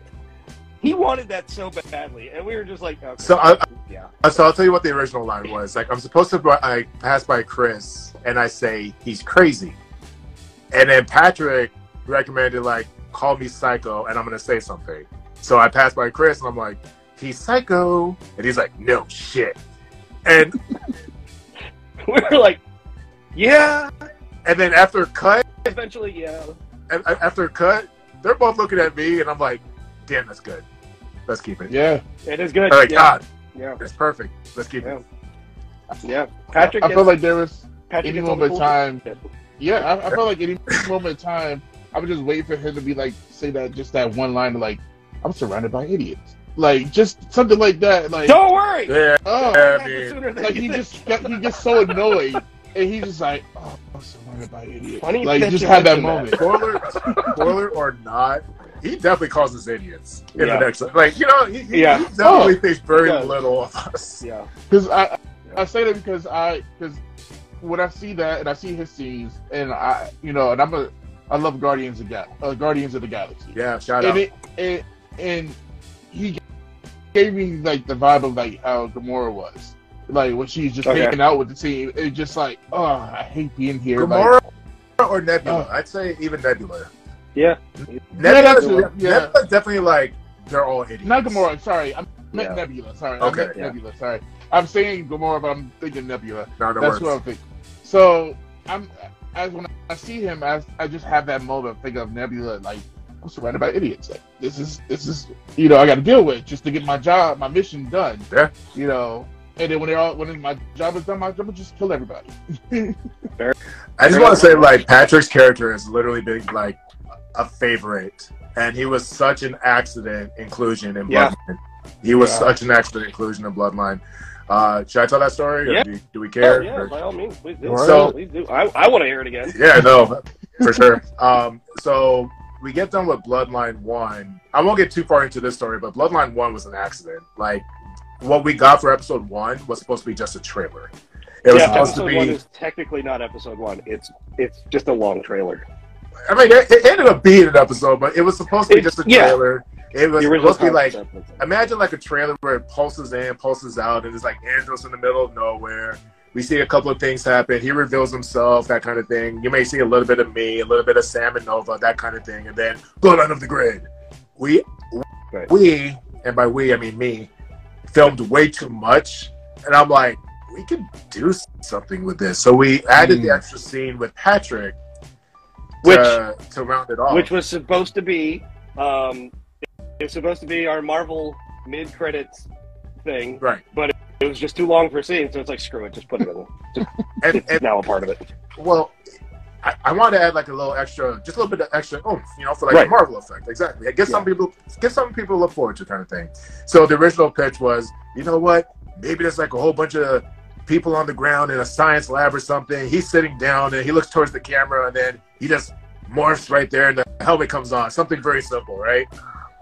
It was nothing like that. It was the scene that you saw where he Batmans his way into a place. He's snapping necks, and then he morphs in the camera, which is one of my favorite morphs we've ever done. That is the best morph of all time. I like my morphs. I'm saying that. Yeah. I gotta go with Patrick's. That is the best morph because you don't see it. You only see like a very small bit of it. And then he just snaps why it's so cool. Console. Yeah. He just breaks the thing. Yeah. That is my favorite morph of all Power Ranger stuff, literally. Ever. But that is my favorite one. The problem was when Patrick came to film, because, you know, I'm talking to Chris, and we were literally doing ADR for episode 1 at the time. I was like, hey, what do you think about what I just told you? Like, what do you think? Patrick, would he be down? He's like, yeah, I'm sure he'd be down. You just need to talk to him. And then we never updated Patrick the concept, so he thought he was just going to show up and sit in the desk. Right. And that was not what was that is not what happened. That's all I got to say. Yeah. And the response was so good in terms of, and that was about the time where I came up with the whole glory to the Red Raiders thing, which I love the fans for catching on, because I love that's our call sign. I love that's our thing. Matter of fact, if anybody's out there, if you guys have an idea for a salute, let us know. Yeah, we're kind of trying to figure out a way for the Red Raiders to have like a salute, but we don't want it to be too. I mean, I'm leaning towards Spaceballs with the whole. You know, it's funny because I literally thought, well, except for the Spaceballs, I already thought the other way though. Like it's angels. It would be like the middle finger or something. Like what? That's Chris. That would be me. That would be Chris. Well, that would be me. Yeah, that would totally be me. Andros wouldn't bother. Chris would flick you off in a heartbeat. Andros would just murder you with lightning or something. Glory to the Red Raiders. Glory to the Red Raiders. Sparkle fingers. We do have another fun. We do have another fun accident though. Not just Patrick. Patrick is our greatest happy accident. Sure. Now like 100% part of the team, the crew, all of that. Yep. But the other happy accident is our narrator, opening narrator from for episode 1 and episode 2, and it's going to continue going on and on and on. We were like. I think we were on set. We were filming. I think it might have been the Patrick scene, and I remember like we just started thinking like, what do we do for the intro though? And you wanted Star Wars crawl. I said no. Yeah, I wanted a Star Wars crawl, but it turned into. I told him, I was like, you know, I live stream with Dave all the time, Dave Fielding, and I was like, I can ask him. And I said, if you get him to say yes, literally by tomorrow, I will write something real fast and we will film it, and it's in. Yeah, right now. So I texted him like right there. I was like, dude, could you do like the opening thing for episode 1? And he's like, yeah, man. What do you want me to do? So I was like, fuck yeah. Working with Dave is to me another like. You're anointed, like you got blessings. You know what I mean? Like with Zordon himself. And again, the man who killed Zordon and Zordon are in the same production, still together. Yeah. That's meant to be type stuff, man. I mean, that's who needs to narrate this. You have to have Zordon do this. 100%. Yeah. He's a great guy too. I met him in person myself. Yeah, he's a great guy. The first time I ever met him was actually at a con, and obviously I never worked with him because he was only doing the voiceover work for Zordon on In Space. But I met him at a convention. And I knew who he was, but we'd never crossed paths. And I was at my booth, and I believe I was signing something. And then all of a sudden, out of nowhere, there's a voice that comes like right into my ear, and it says, "You killed me, you son of a bitch." Like, oh, hi, I did do that. Anybody knows Dave? Dave is the nicest guy. He's a pussycat. He's the most wonderful man ever. Yep. I love Dave to death. Yep. So, he's a wonderful man. Now, what can y'all tell me about the other series that's going on, that's coming out soon? About what is it called? Psycho. What is it called here? Psycho Menace. Yes. Psycho Menace. I'm waiting. I already saw some of the outfits, the costumes, and I'm like, again, these guys are stepping it up every little bit. They just you guys keep going and going. Yeah. What can you tell us about Psycho Menace? Because I'm nosy. I can tell you a little bit, but I also want to be respectful because so for those who don't know, Psycho Menace is Jordan's next project for Unworthy Productions. Yeah. And Jordan has been such a catapult for a lot of, I don't know, quality fan Ranger videos, starting with his Power Rangers Unworthy and things like that. Yeah, Blurred Vision, by the way, y'all. Blurred Vision, exactly. Yep. And the fact of the matter is, I've always admired his work. I've always admired his quality and just his eye and his vision. You know what I mean? It was Power Rangers energized. Yeah. You know what I mean? It was modernized and it was fresh. You know what I mean? So, as you can imagine, Chris and a lot of the veteran Rangers get approached very often to, hey, be in my stuff. And here's the thing: Chris loves the fans. Chris loves his fans. He appreciates every single one of y'all, but he has to be particular. You know what I mean? It has to make sense, and also he just can't realistically do everyone's stuff. You know what I mean? So, right. But with Jordan, his vision is so specific. I brought it to the table to Chris and Patrick, and they were super enthusiastic about it. Jordan's been nothing but respectful about the characters, making sure that they're okay with everything, every single step of the way. And the big picture is having a multiverse of this version goes this way, this goes this way, but there's only one specific Andros that becomes the Red Raider. You know, right. That was actually my concern before even talking to him about it, because DJ hit me up and it was like, and also Patrick's concerned too. But DJ hit me up and he was like, so what do you think about doing voiceover stuff for Unworthy? And I was like, wait, but it's Andros, but it's not Bloodline Andros. I don't know about that, because it's like, I don't want there to be two versions of the same person out there that don't that are not, they're totally different and all that. And he was like, well, the alternate universe. So I was like, okay, alternate universe. I mean, then whatever you want to do. I mean, you can do anything with that. So okay, but my biggest concern was I don't want anything, period, to ever take away from what we do with Bloodline. Yeah. That to me is that is paramount. To the point where I actually had Nemo ask me this. Justin hit me up and he was like, "Hey, what do you think? What do you think if they ask us to do Once and Always for in space?" And I told him, I was like, I would consider it only if it's Bloodline Andros. If it's not, I'm not going to do that, because the whole point of a character is to progress, not regress. You want to move forward. You never want to move backwards. When you're telling a story, you keep moving forward. So, as far as we are concerned, DJ and I, and Patrick, and everybody that's part of the crew and the cast and all that, as far as we're concerned, what we're doing on Bloodline is the natural progression of what all of these characters, where they would be, what their, where their heads are, what they're physically like, all of this stuff. So, everybody, everybody's changed, but it's also Power Rangers in Space was set in '98. This is now, so it's 25 plus years later, and this is one of the things that I'm not a huge fan of with the Boom comics, is that they never have Andros age. He's still wearing the same thing. He's still got the hair and all that. It's let him grow. Let him become a man. Don't keep him as a kid forever.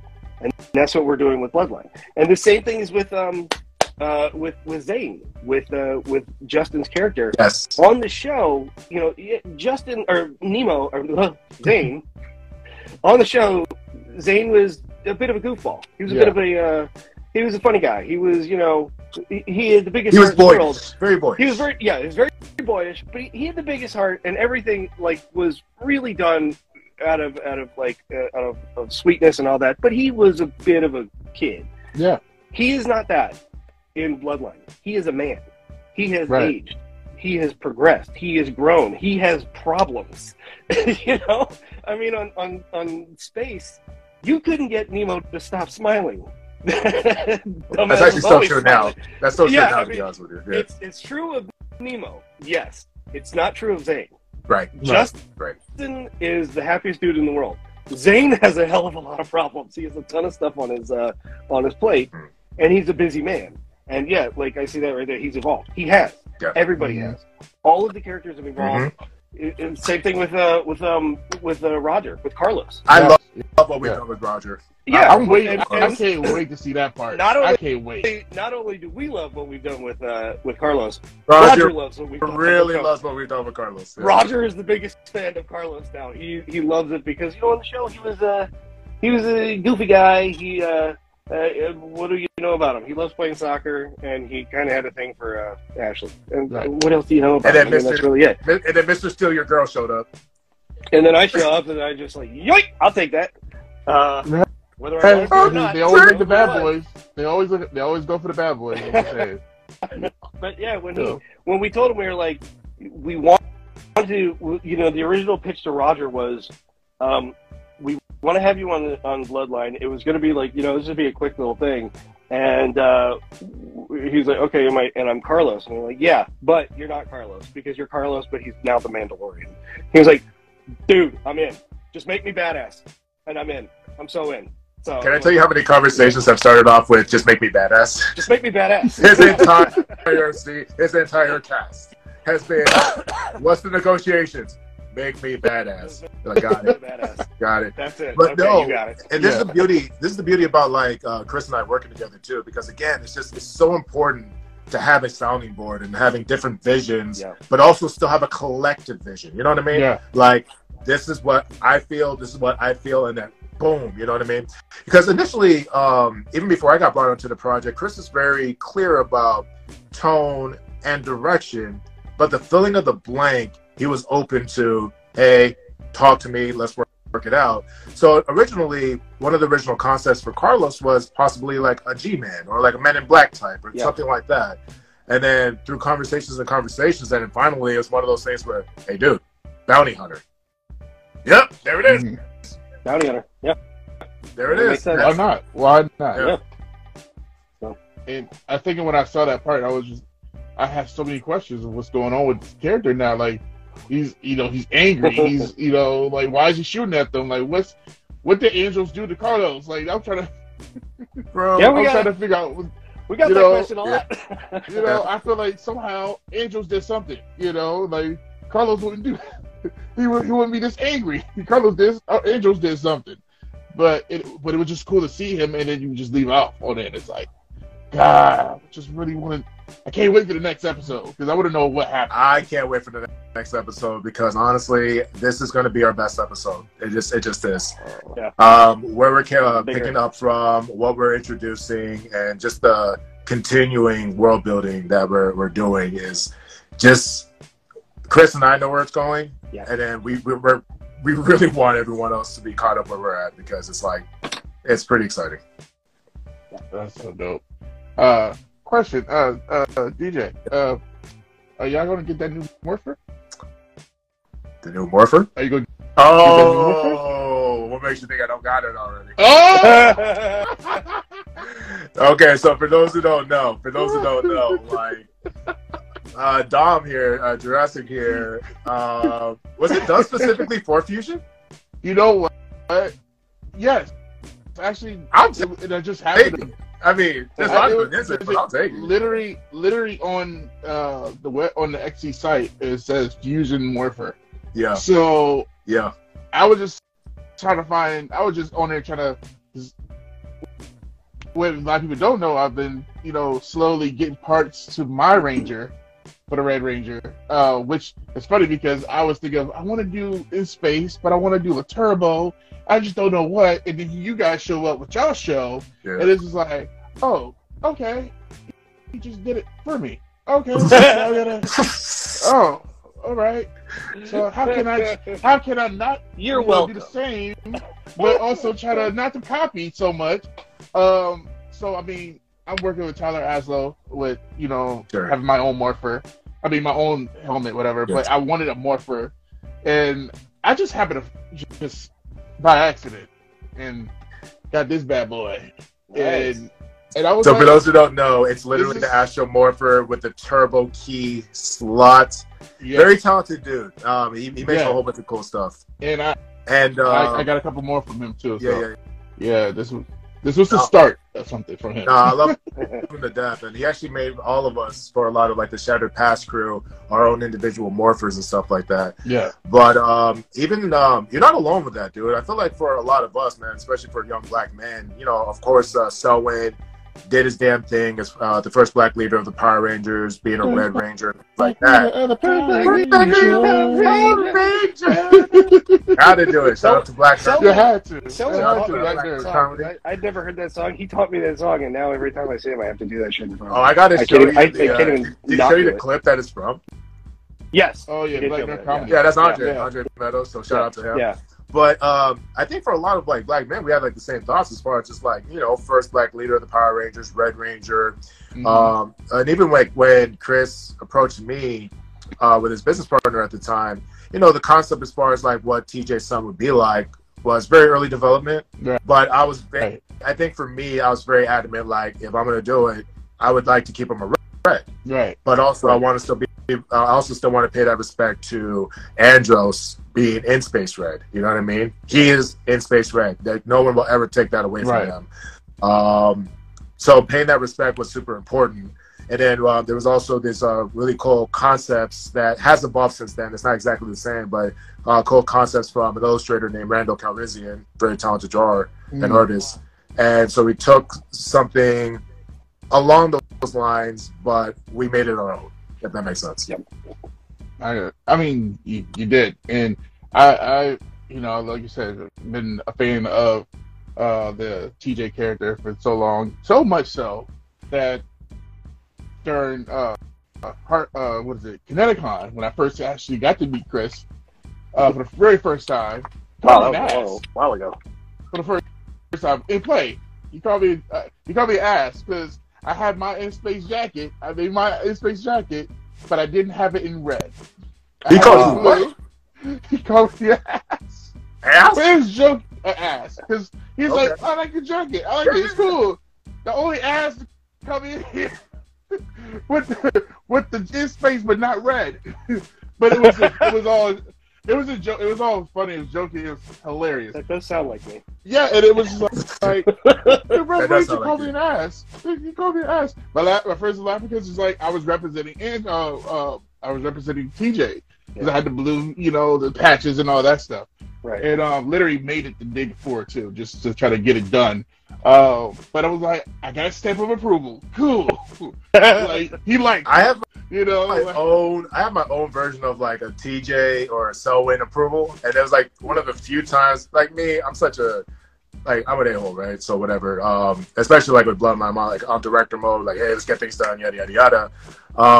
So I rarely let myself have like a fanboy moment. Yeah. And at this point, Chris is my big brother, so Andros, whatever. Still love him. Best Power Ranger of all time. But fuck him. But at the same time, I had like a fanboy moment with Selwyn at the last Power Morphicon. Also, shout out to Grim.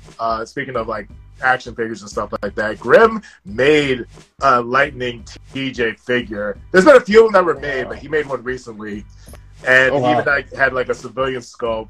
And he even included the skull cap. And I'm like, that's great.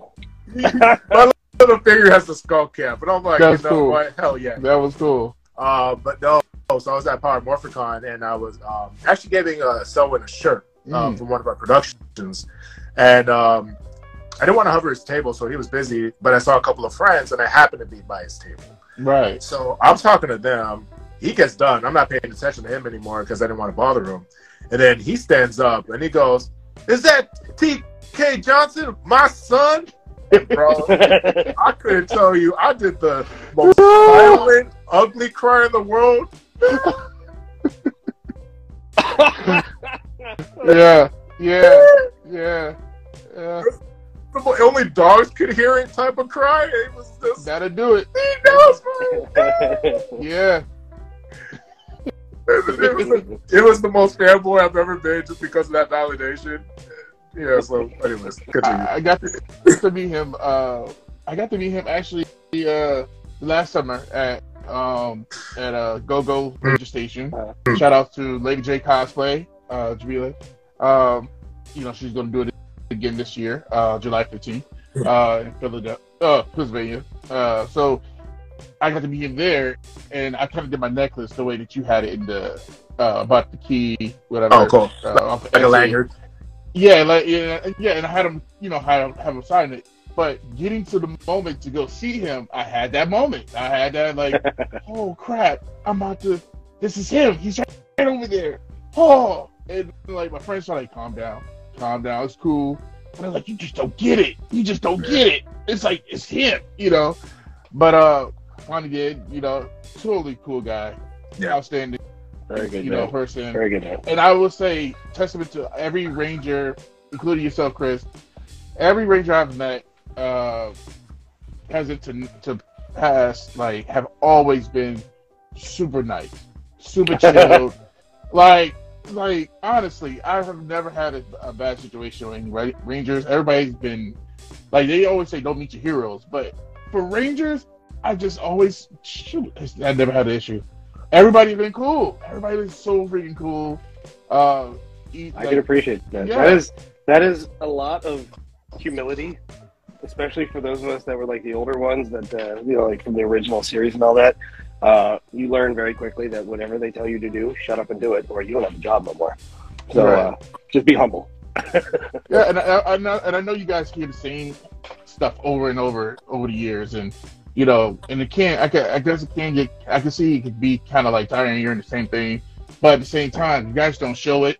You guys just like, you smile and you just in the, you know, the like, what was the word for it? Just the home feeling. Like, everybody just feel like, hey, you just hanging out type of feel. Like, especially at some conventions where you can actually sit and talk to everybody, you know, for a little bit. You guys just make it super easy just to, like, you know, chill from being a fanboy and actually talk to the person a little bit, and you know, get to actually talk to the person, not the character. And you know, I give you guys a lot of credit for that, because you know, you guys are all, like I said, been super cool.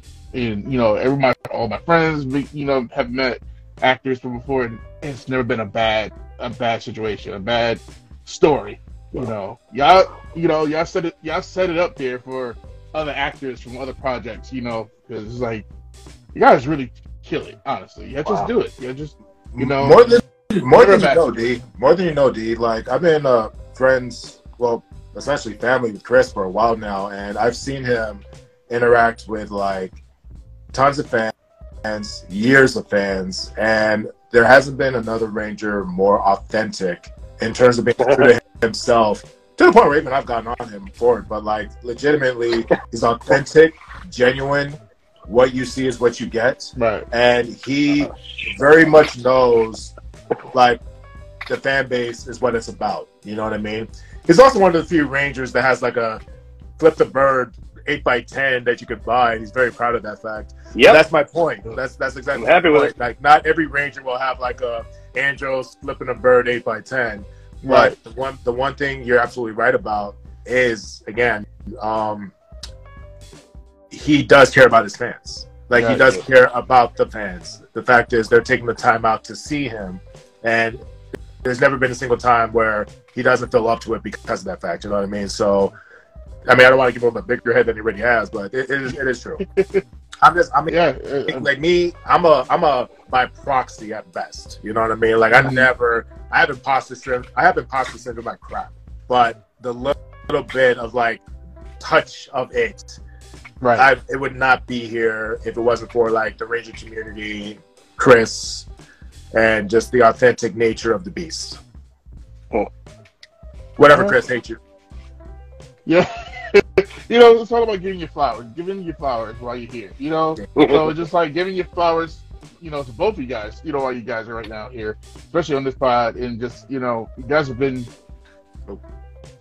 tremendously, you know, just dope as hell, just dope. You know, you took the time out to, you know, you chat with us, chat with me, and I appreciate you guys so much for that. This is, you know, up there for me, for both of y'all. Before we go, I don't want to take you much more of your time.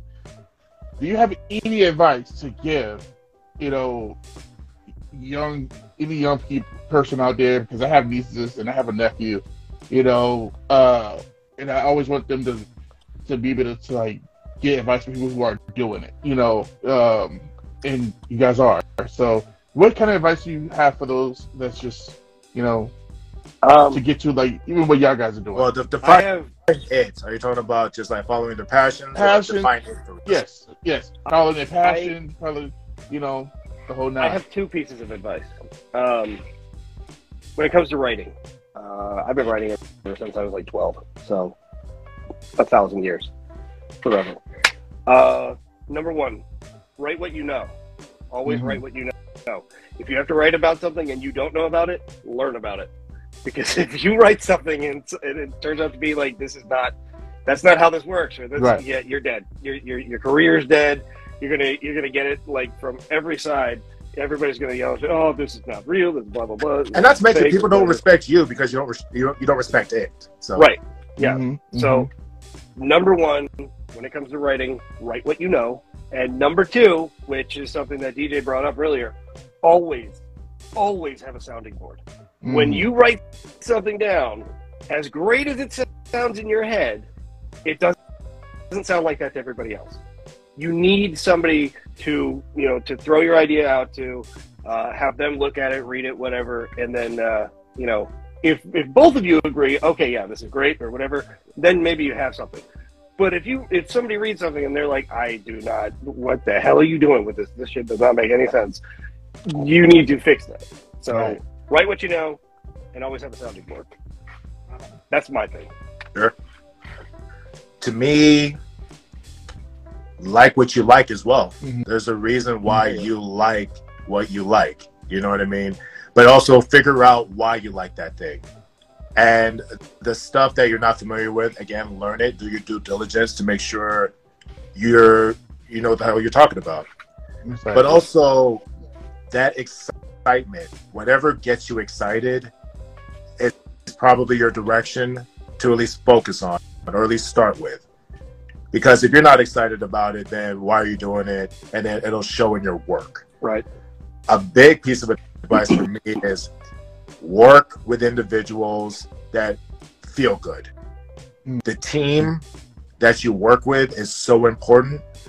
Like Chris mentioned, the sounding board thing is so essential. The reason why Star Wars A New Hope was what it was, and a lot of the original trilogy, definitely between episode 4 and 5 was the way it was, is because George had people pushing back at the time. And don't get me wrong, he got to a point where he earned being able to do whatever he wants, and love it or hate it, it is still his vision. But the original episode 4 would have been a failure if it wasn't for a re-edit. Not to mention also 10 hours long. Right. And also having people saying, this line's kind of crazy. I'd rather do it this way. Please let me do it this way. Yeah. So that collaboration, and again, which contributes or attributes to the team and working with individuals that elevate you, is so important. Even like with the Bloodline crew, if you don't mind, I just want to take the time. I'm always going to forget someone, so go ahead. I always apologize. But definitely a big shout out to John Tiang, who plays Vincent Reyes, and our stunt director. Also one of our producers, Jerry Cotto, another one of our associate producers, Colin K. Bass, who started off the expanded universe with the Shattered Past stuff. Josue, again, our set supervisor, who's been Asen Rose, who's been a great DP and camera guy. It doesn't matter if you're not catching it on camera, and he's just that guy with the plan. Sheldon's in that mix too. Sound guys, Chris Hahn, who's an amazing sound guy. DeVell Sullivan, who makes the music for Bloodline. And that was one of the big conversations in the beginning, as far as just like, hey, maybe it could be this, maybe it could be Cowboy Bebop, maybe it could be this. And then DeVell comes in and is like, hey, here's a theme song for y'all. And we're like, it's so good. It is very good. It's in your head. Very good. And man, who else? Again, Mohammed for special effects. Jerry again for special effects. Who am I missing here, bro? Steven. Steven Sarita Steven Zarita, again, great editor, BTS, great friend. We have like probably 12 stuntmen at this point too. Yeah, that's the hard one. Guys. That's the hard one. So many stunt guys. Yeah, so big shout out to y'all. I apologize for not individualizing it because I know I'm going to forget someone. We'll be here for 40 minutes. Yeah, big shout out to them because they just put their bodies. They train every day for their own stuff, and then they bless us with their talents as well. You know what I mean? Yeah. Shout out to Davey. That's Nova. I'm sorry. Shout out to Davey. That's Decca. Jordan, who plays Nova. Dave Fielding, who's Zordon and blesses us with narration. Lex Lang coming back as a Clipter. Yeah. There's a lot of people to thank. A lot of people to thank. Way too many people. Right. Yeah. So whoever I forgot, not personal. I've just forgotten, or I just don't have it right now. I need to make it. You know what? For these interviews, I just need like a freaking And here we go. Put on the old specs. What we need is a hyperlink or some shit because there's just too many damn names. No, for sure. For sure. Yeah. All I'm saying is, to answer your question, though, as far as advice for everyone out there, do what makes you excited. Have a great team. Surround yourself with people that you can work well with. You know what I mean? Because we've individually, and Chris, correct me if I'm wrong, I'm sure we've all have gone through iterations of people we've worked with, and then when you find the right combination, you're like, that's it. This works. This feels good.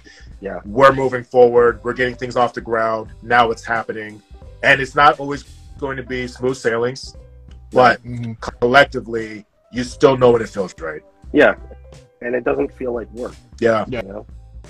We get excited. There's times where, don't get me wrong, we'll have a writing session. We'll have like a writing blocks set out, and then we'll go boom, boom, boom, and then we're like, I think this might be the sweet spot, and we're both like, yes. There's been several times where like Chris will say something, I'm like, that doesn't make sense, and then I'll explain it. I'm like, got it, get the vision. And then there's been times where I'll bring something up, I don't get it, it doesn't make sense. I'll call him right away, like, because of this reason. And then next thing you know, like, oh, okay. I'm like, now it makes sense. I'm over here like hyperventilating, like, oh, that's it? Like, yeah, all you had to do is explain it to me. Like, Chris, click. And then I know I'm going off, but my advice is just be excited, surround yourself with the right people, and then that collective force will make that vision happen. That's good. That's good stuff. That's good stuff. Is there where can the people find you? You know, I put the links in below. I'll go first. I really have two main things for social media. Instagram, Christopher Khayman Lee. That's it. And then Twitch. I live stream Tuesdays, Thursdays, Saturdays. Just Chris Khayman Lee. Okay. Really easy. Chris Khayman. That's it. All right. DJ. My Instagram is complicated. You can look up DJ Rivers, but my actual handle is DJ.2Rivers. But if you look up DJ Rivers and see a guy in a hat, it's probably me. Probably. That's pretty much all I do on social media. I don't Twitter. I don't do anything else. Like, I barely use my Facebook, so I'm not doing that. But also, just as a big reminder, Twitch. Chris does Twitch stream Tuesdays, Thursdays, and Saturdays. That's always a good time. So just make sure you guys show up for that. And a lot of times you get good insight to a lot more BTS stuff. I mean, he's pretty good about it. Hey, I do my best. We'll be tuning in for that. Thank you guys. Thank you guys so much for doing this. I can't thank you guys enough. And thank you for having us. Man, this is the day for me. I was waiting to get off of work just to get to this moment here, you know? Oh, dude, you killed it. You did great, man. I'm glad you reached out to make it happen. Yeah, man. And believe me, like anytime the DJ and I can get a chance to talk about Bloodline, we will take that chance. We will do it. We will do that. That's true. It is such a good show. But also, you're a good dude. We like you, man. Come on. I've heard that type of shit. Whatever. Gotta get a big head about things. Thank you guys once again. Just thank you. Thank you everyone who's been tuning in and and commenting and whatnot and just being involved in the chat. This has been this is the Bear Night podcast right now, and I got nothing more to say. But thank you all for listening, watching, whatever you're doing this weekend. Drink responsibly. Don't eat too much. I did not see that being a PSA. I didn't see that coming, but all right. No, there's one thing you can say, man. What? Glory to the Red Raiders, bro. I was gonna say that. You know what? Wait, hold up. We got to do the Spaceballs handshake. Oh, we're gonna do that. Okay. Well, we'll call it out. 3, 2, 1. Glory to the Raiders. Sparkle fingers. Sparkle. Thank you guys. This is the Bear Night podcast. Talk to y'all later. Thank you. Peace.